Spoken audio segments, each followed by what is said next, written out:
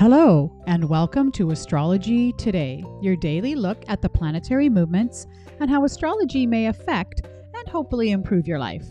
Hi there, I'm Norma Lachance. I'm your host. I'm a life coach, a mathematician, and an inspired astrologer. And you've joined me for a look at the daily transit for Thursday, December 3rd, 2020.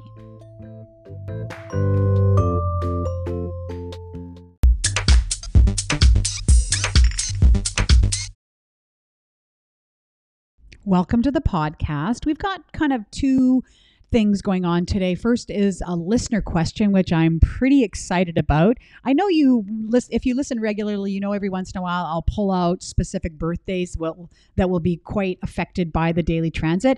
Well, I did that when, of course, Neptune went direct earlier this week. And I feel like I've hit the lottery because one of our listeners has their birthday on the date that I mentioned. So let's get to the question. And it's from Melissa. Just thanks so much for reaching out, Melissa. So I heard you mention that Neptune going direct will specifically affect people born on March 8th, and that is me, smiley face. Pretty excited. I was wondering how Neptune will specifically affect me in my natal chart. All right. Well, thanks so much for the question, Melissa. And this just illustrates what I talk about a lot is, yes, all the planets will affect all of us in some way. But certain days and certain planets will affect us more than others. So this is exactly what I'm talking about. So that's correct, Melissa. Neptune going direct this week was right on your sun, your natal sun. And so that means that they're at the same position. Now, this doesn't happen that often because, of course, Neptune is incredibly slow moving. It's one of the outer planets. It's actually been in your seventh house since 2012. So just speaking generally about the theme that Neptune may be giving you in terms of a general feeling is when Neptune is in your seventh house, it is really affecting your one-to-one relationships. That can be your primary relationship if you're married or in a partnership, and or your business partnerships. So here, when Neptune was retrograde, there was this huge risk of, a danger of poor communication. And again, that's a theme that has been going on for a while because Neptune was retrograde for about 6 months.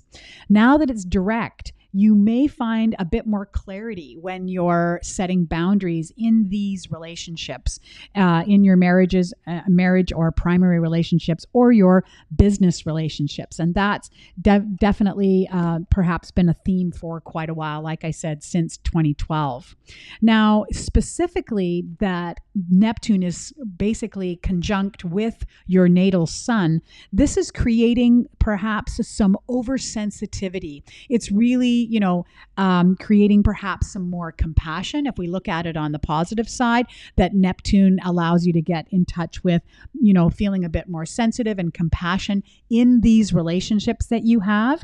The other thing, perhaps on a more negative side, is that there may be some unrealistic or idealized expectations in these relationships. So feeling like things are, a bit unrealistic for you. So it's important that you work on being grounded and looking for clarity on a regular basis because Neptune will tend to cloud things. And so it's important that you let the dust settle and really look for clear, concise answers to how to deal with these other people in your one-to-one relationships.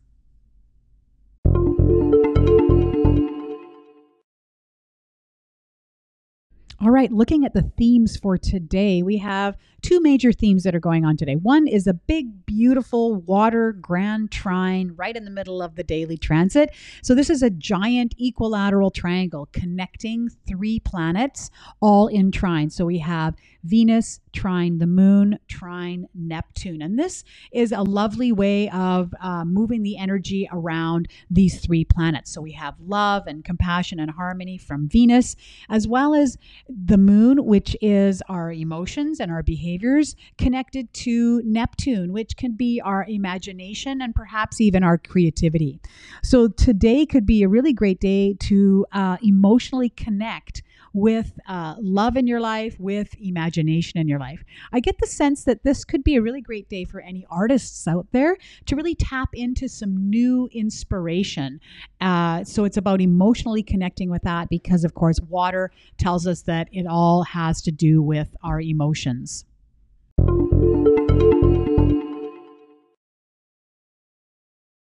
The other theme I want to talk about has to do with our old friend, the Capricorn stellium, never far away.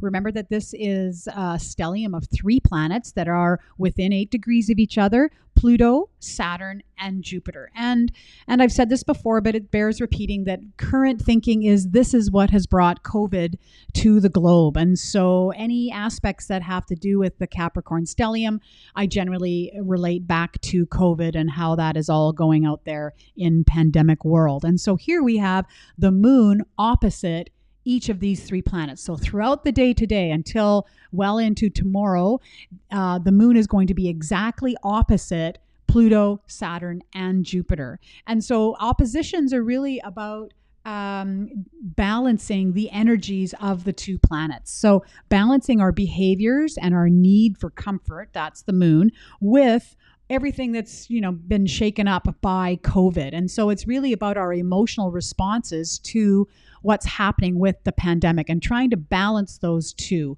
So for me, it goes back to self-care always, checking in with yourself. The mental health toll that this has taken on all of us is gigantic. And so it's really important that we're checking in with ourselves in our mental health to make sure that we're taking care of ourselves emotionally so that we can make it through this very challenging time. So be sure that you're reaching out to wherever that is for you to get your mental health support, and that could be with friends and or professionals.